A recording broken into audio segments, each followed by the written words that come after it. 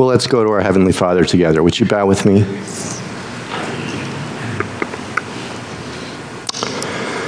Oh, our great God, you are so good to us. You gave us Jesus, and you give him afresh to us each day.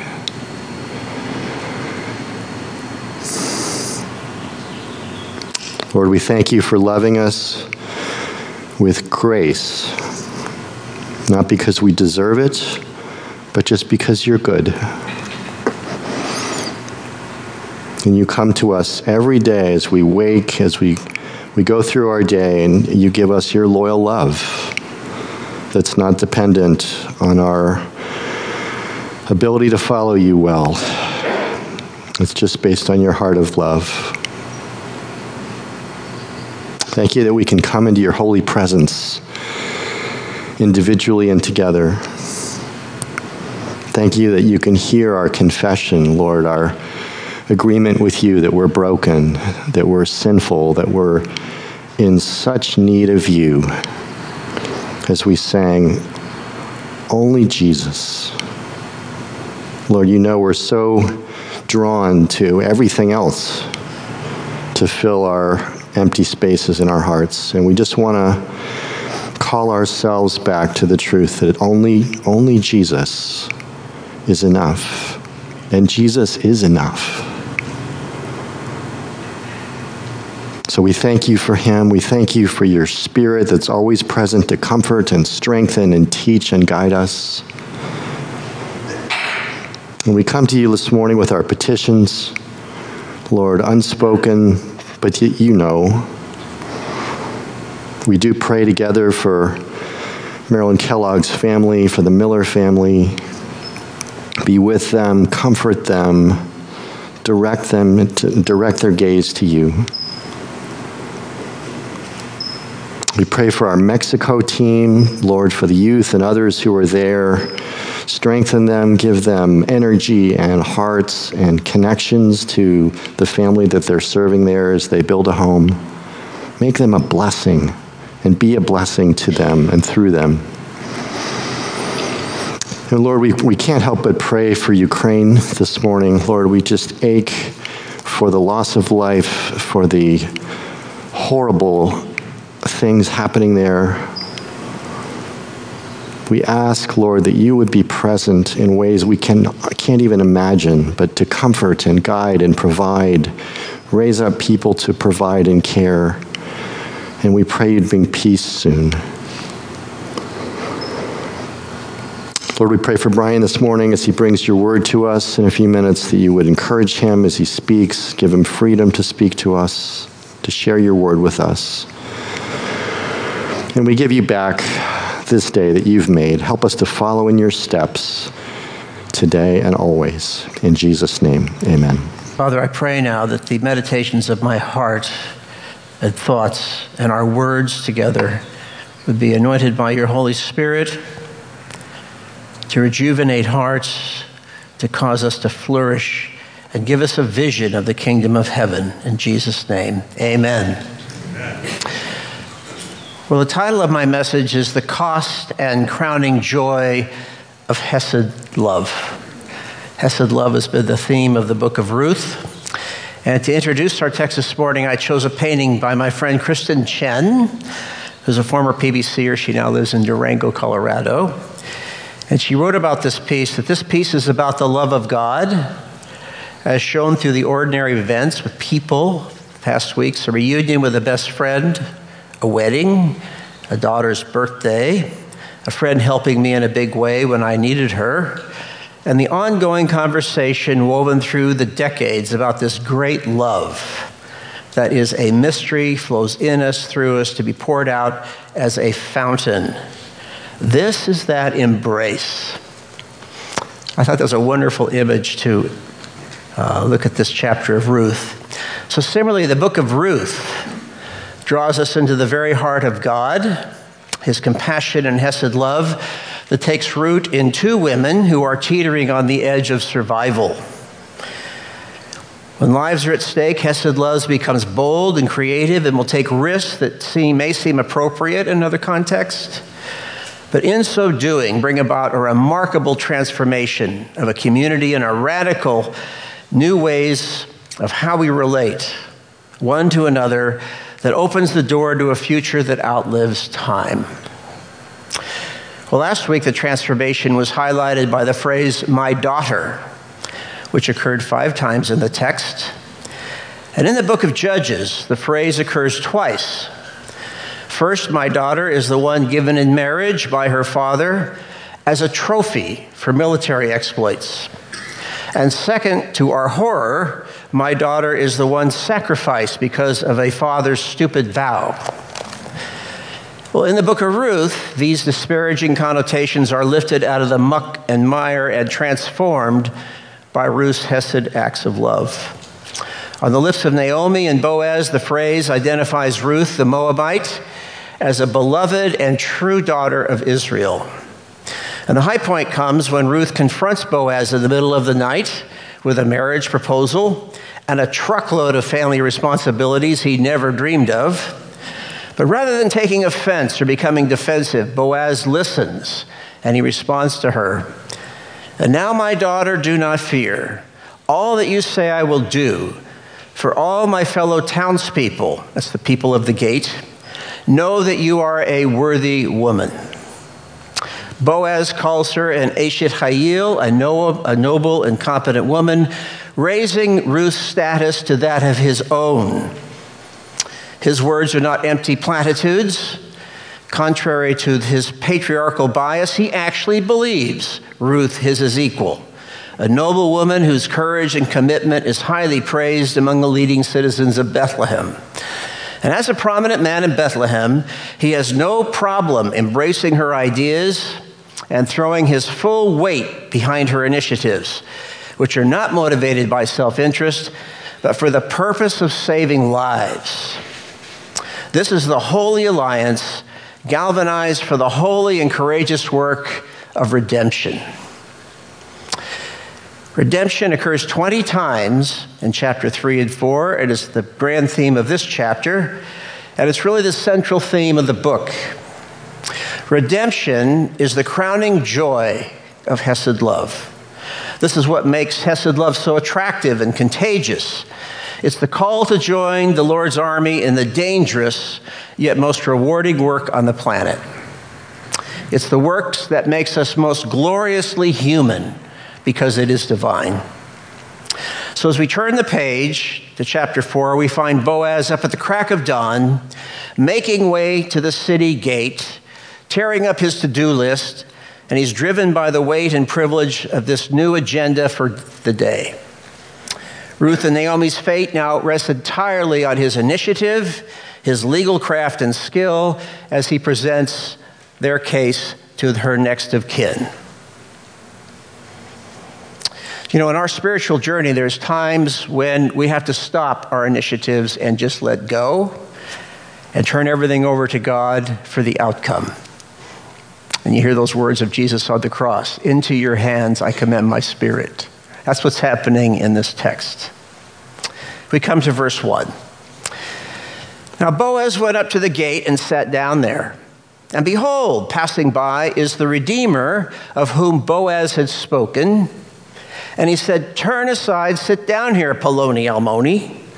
And he turned aside and sat down. And he took 10 men from the town elders and said, "Sit down here," and they sat down. So the city gate was not only a place of entry into the city, it was the seat of commercial and business transactions, and more importantly, where justice was to be established. So no sooner had Boaz taken his seat that he looks up and he sees Naomi's kinsman passing by. And Boaz's authority is evident by his abrupt command and instant obedience of Poloni Almoni. Now that's not his real name, but it's a rhyming parody, similar to Joe Schmo or so-and-so. And because he will refuse to restore the name of the dead, the narrator refuses to memorialize his name, and he drops off the page of salvation history. So once He has Mr. No Name in his seat. Boaz takes great care to ensure he has a proper legal form to witness and notarize the proceedings. And the elders respond to Boaz's command with the same unquestioning obedience as Naomi's kinsman. And you get the sense here that Boaz exercises incredible influence within the community, which he is going to leverage to accomplish good without being hindered by any possible objections over legal technicalities. To any elders in the audience, this is going to be a very short elders meeting. Then he said to the Redeemer, the portion of the field that belonged to our brother, to Elimelech, Naomi has put it up for sale, the one who returned from the field of Moab.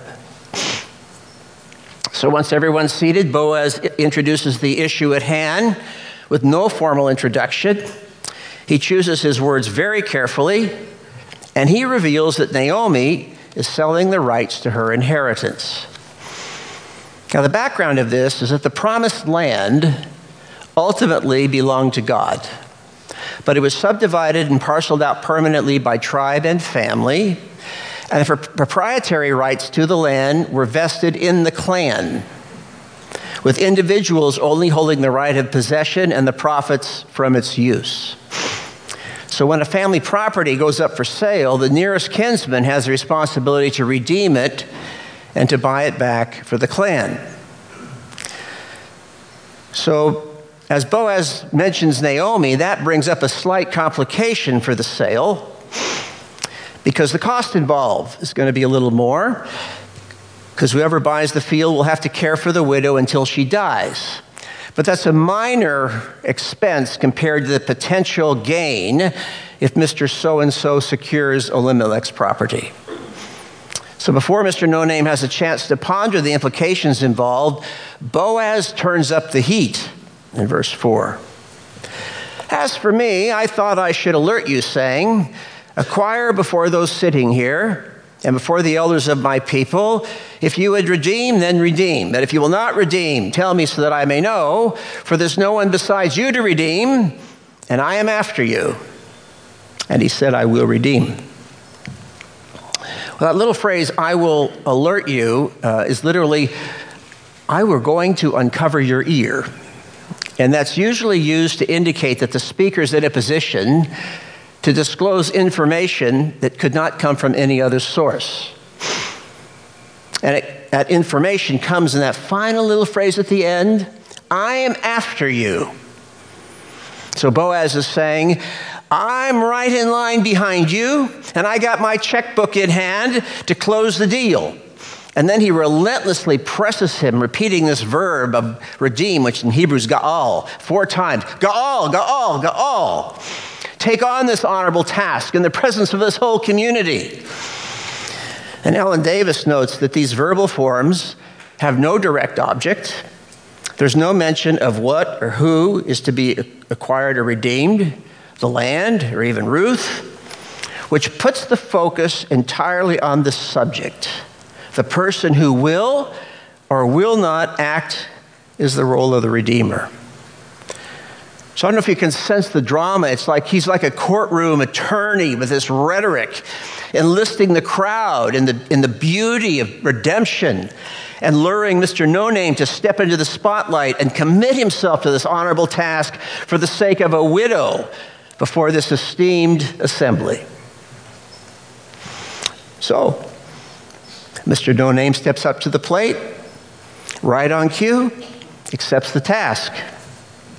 Unfortunately, he is clueless that Boaz is about to use a bait and switch ploy that will cost this would-be redeemer his reputation. Verse 5. And Boaz said, the day you acquire the field from the hand of Naomi, Ruth the Moabite, the wife of the dead, you acquire, in order to raise up the name of the dead in his inheritance. Now, this is a bold and unprecedented move. Carolyn James, whose commentary I found just stellar, writes, in the eyes of the culture and of the men in Elimelech's family, Naomi is the widow of the deceased. The property under question belonged to Naomi's husband, Elimelech. The Levirate law applied to Naomi, Elimelech's widow. But that is no longer relevant because she's past the childbearing age. Boaz and Mr. No-Name could walk away with a clear conscience, for they were not Elimelech's brother, and Naomi's never going to get pregnant. But Boaz has gone to school with Ruth, and she taught him how to press the envelope when it came to gleaning. We don't measure how large the corners are, we just feed the family. And so he learning to go beyond the letter of the law to the spirit of the law, and the spirit of the law says, save the family, and moves you to find a way to do the impossible. And Boaz has discovered a way to raise the dead. Naomi's daughter-in-law, Ruth the Moabite, whose reputation you all know, with fearless determination, he declares his commitment to raise up the name of the dead by marrying Ruth. Now, it doesn't take much imagination to hear the roar of the applause, suffocating any possibility of legalistic rebuttal over the details of the law. And there is poor Mr. No-Name, who now has to count the cost after agreeing to redeem. I picture him a little bit like Tevye on Fiddler on the Roof here, pondering in his mind. It's thinking, well, it's likely that Ruth, who's been barren for 10 years, she'll never conceive, and the land will be mine, free and clear, and that'll more than offset the care of caring for two widows. But on the other hand, is anything too hard for God? He's known to give babies to barren women. If she does conceive, everything I've invested in to remake the land and cultivate the land is going to hurt child.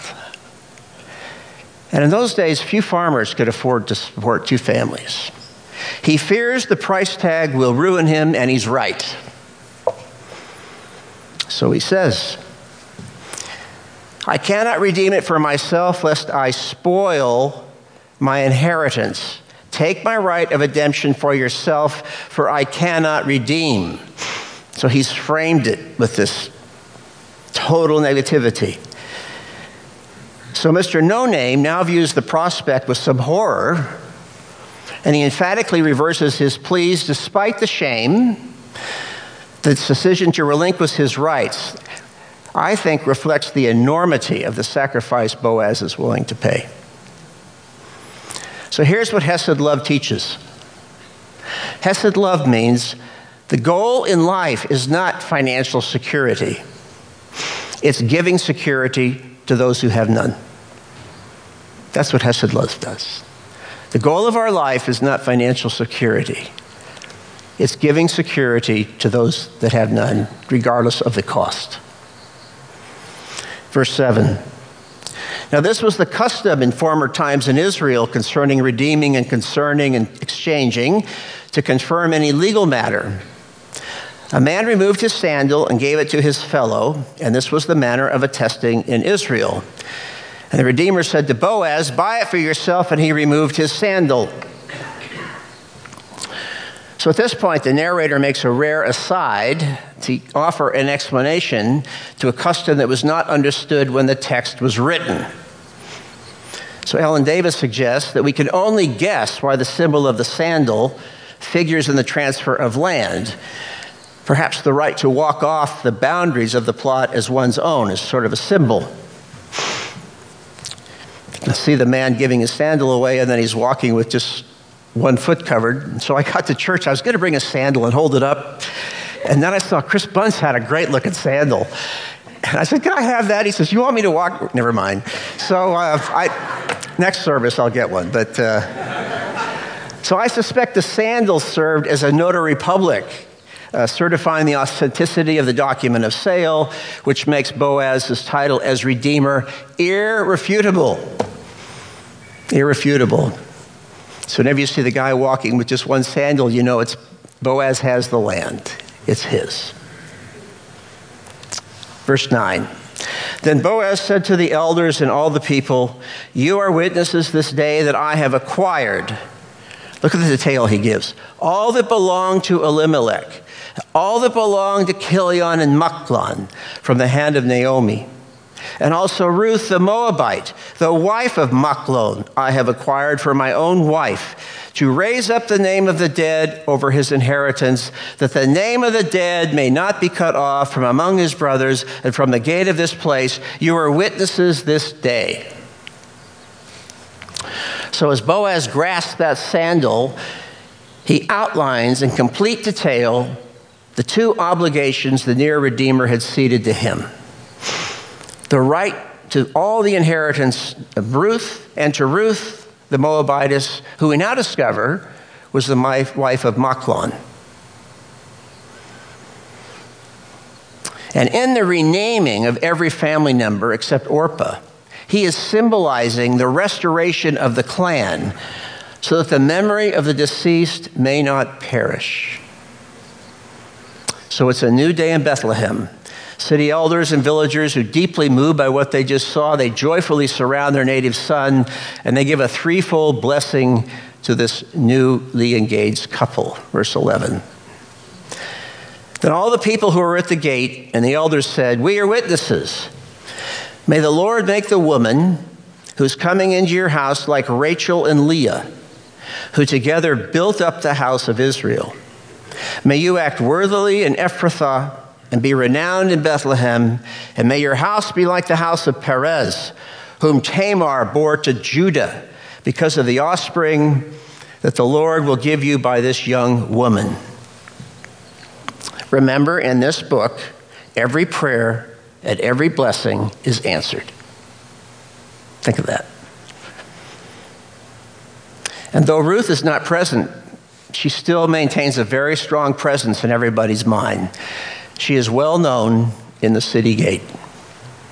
And foreshadowing Jesus' practice, the community fully embraces a Gentile woman and welcomes her into the family circle.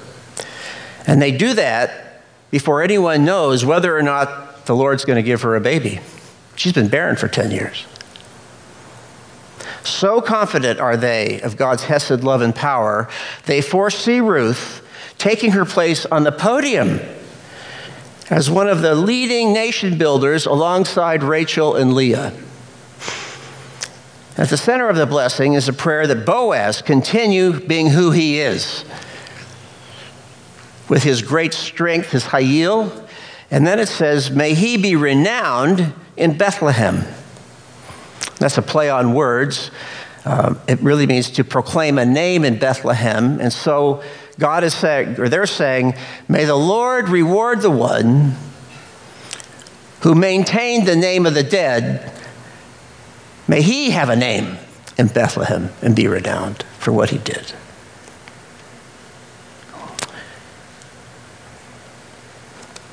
Now the blessing concludes connecting Ruth to Tamar, the mother of their tribe. A lot of connections between the two. Both were foreigners who married Israelite men. Both were widowed, Tamar twice. And both exhibit deep familial loyalty by courageously breaking with social protocol to rescue their deceased husbands from extinction. As with Ruth, Tamar's righteous actions had a profound spiritual impact on a man. He said to her, "You're righteous, I'm not." And she pulled him out of the gutter and transformed him into be the first person who would sacrifice his life for another when he told Joseph, "Take me instead of Benjamin." Tamar was the mother of Perez, from whom Elimelech, Boaz, and Mr. No-Name descend. And so the community prays that, like Tamar, Ruth will produce a family of greatness that measures up to Perez's family. And the genealogy at the end reveals her child Oved, who is 3/4 Gentile, by the way, will build the royal house of King David and ultimately the long-awaited Messiah. Now, what does this tell you about Hesed love?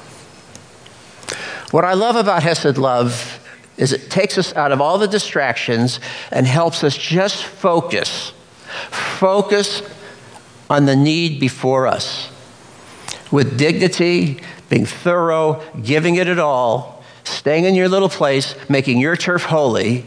And when we do that, it opens the whole door to the future. It opens the future that outlasts time. Who would have thought they're saving the Messianic line in Bethlehem? Verse 13. So Boaz took Ruth, she became his wife, and he went into her, and the Lord gave her conception, and she bore a son. You're thinking this is supposed to be the grand climax, and he covers this whole thing in it, a verse that hardly any time spent. So here's the climax, the marriage of Boaz and Ruth. We didn't get to go to the wedding. And then there's an offspring. And in contrast to the 10 years of infertility, she's able to conceive immediately. And so Ruth's conception stands out as one of only two direct statements that are the direct result of God's intervention in the book. And so what this child's birth means, the birth is a providential event of the blessed result of both extraordinary human initiative and the miraculous action of God making the womb fertile. This beautiful balance. Human initiative, divine grace. Then the women said to Naomi, "Blessed be the Lord who has not left you this day without a redeemer. May his name be renowned in Israel. He shall be to you a restorer of life and a nourisher of your old age. For your daughter-in-law who loves you, who is more to you than 7 sons, has given birth to him." So upon the child's birth, the women in the neighborhood pray a benediction upon Naomi, blessing the Lord who's not left Naomi without a kinsman redeemer, who retained the family's property and their name. So they also petition to make this child famous in Bethlehem and predict that he will rejuvenate and sustain Naomi in her old age because his mother knows how to love. She doesn't nurture out of duty. She nurtures out of love. And Ovid becomes the beneficiary of all that these two women have gained from all their suffering, all they've sacrificed, and all their intimacy with the one true God. That's what Ovid gets.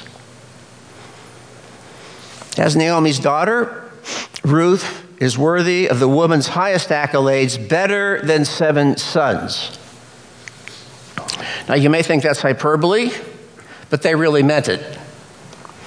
Because Naomi was better off with Ruth than a lot of women who gave birth to what the ancient world regarded as the perfect number of sons. Verse 16. Then Naomi took the child, laid him on her lap, and became his nurse. And the woman of the neighborhood gave him a name, saying, "A son has been born to Naomi." They named him Oved. He was the father of Jesse, the father of David. Oved means servant. Servant. Well, the book ends in a way we don't expect. Boaz and Ruth are gone. It's a clear indication that this book is something more important than fairy tale romance. It's not about the birth of a family, it's about saving a family. And even after Obed is born, Ruth continues sacrificing for Naomi. She never veers from her vow. She is the female Abraham who left family, mother and father, and she cleaved to her mother-in-law to a land she did not know, but with no promises. And here, like Abraham, who put his son on the altar, Naomi gives up her son. That was her purpose in life, to give Naomi a son. I think I've mentioned this before, but that's the Hesed love that Jim Foster saw in Romania and why he moved to Romania. He was in a home and all these kids were around, and this kid across the street kept talking to the woman inside the house as mama. And Jim says, "What's that?" She said, "Well, They're two sisters, and this woman's sister lost her child at birth, and she was so grievous, she couldn't get over it, that Mama gave her kid to her. And the child grew up next door in the house of the other daughter. That Hesed love was so contagious to Jim. He married a woman, and they couldn't even speak the same language. And he just made this commitment of Hesed love. And he's been doing that ever since. It's just amazing to me. This is the final and greatest act of Ruth at all, is sacrificing that child. And so we don't know what Boaz and Ruth did after that, but you know what they did. They kept doing these great Hesed deeds in their lives. Now for Naomi, she doesn't know that the whole world is counting on that baby she cradles in her arms to fulfill God's promises to redeem his people and to set the whole world right. That's a lot of pressure for a mom. But Carolyn James, she's just brilliant. She observes that Naomi is the female Job. And she didn't learn theology in school. She experienced it through tremendous suffering, bitterness, despair. She went through that dark night of the soul. She spent time at ground zero, getting angry, feeling betrayed, abandoned, and forgotten. She learned then how to dialogue with God, ask the hard questions, cope with unanswered prayer, endure countless sleepless nights filled with fear and anxiety. She had to find God's Hesed love in the middle of that mess. And although Naomi looked and felt as if her life was being dismantled, God was actually raising her up for a very critical assignment in the kingdom, to love this child. So the birth of Obed is a picture of the gospel, suffering and sacrifice, the joy of renewed life, everything mingled together is the gospel. Now we come to the genealogy. Verse 18. And these are the generations of Perez. Perez fathered Hetzron. Hetzron fathered Ram. Ram fathered Aminadab. Aminadab fathered Nashon. Nashon fathered Solomon. Solomon fathered Boaz. Boaz fathered Obed. Obed fathered Jesse. And Jesse fathered David. Aren't you glad there was only 10 generations there? Paul Bigger observes, the 10 generations in the genealogy balance the 10 years in Moab. And Ruth, who is worth more than 7 sons of Naomi, marries the 7th generation Boaz. Well, I'm going to end my sermon just quoting Carolyn Curtis James. She's just brilliant. And so I think it's appropriate to close with a woman's voice. She says, like Jesus, that's my words, like Jesus, Ruth is wine poured out into Israel's old wineskins. Those old wineskins simply burst under the expanding pressure of their relentless pursuit of the deeper meaning of God's law and her search for more radical ways of loving him.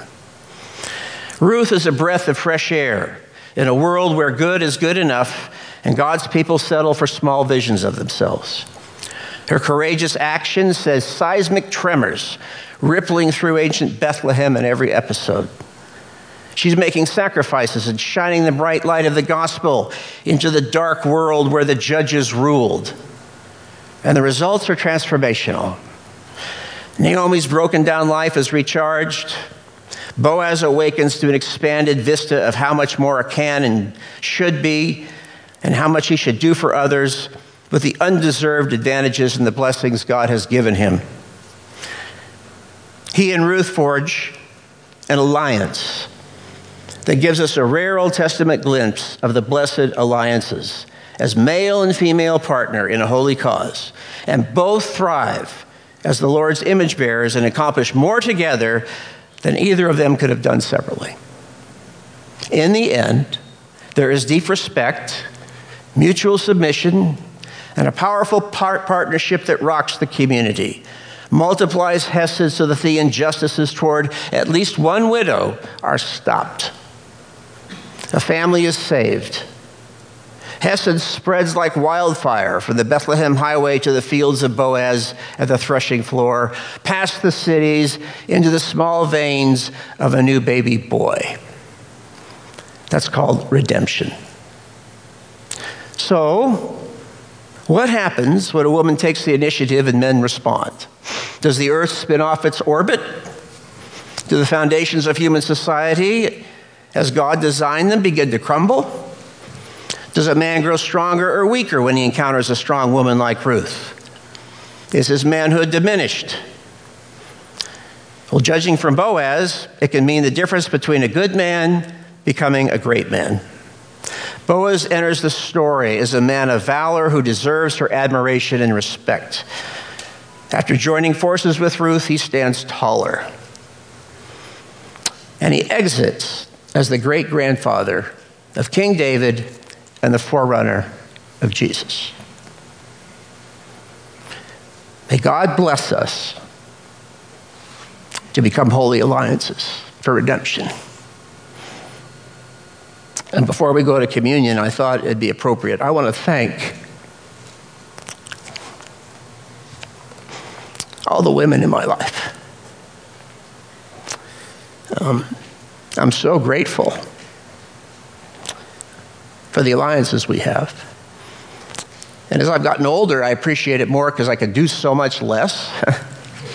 And you know who you are. I mean, from the front office to my own daughter, to poets, to language scholars, to people that keep me straight.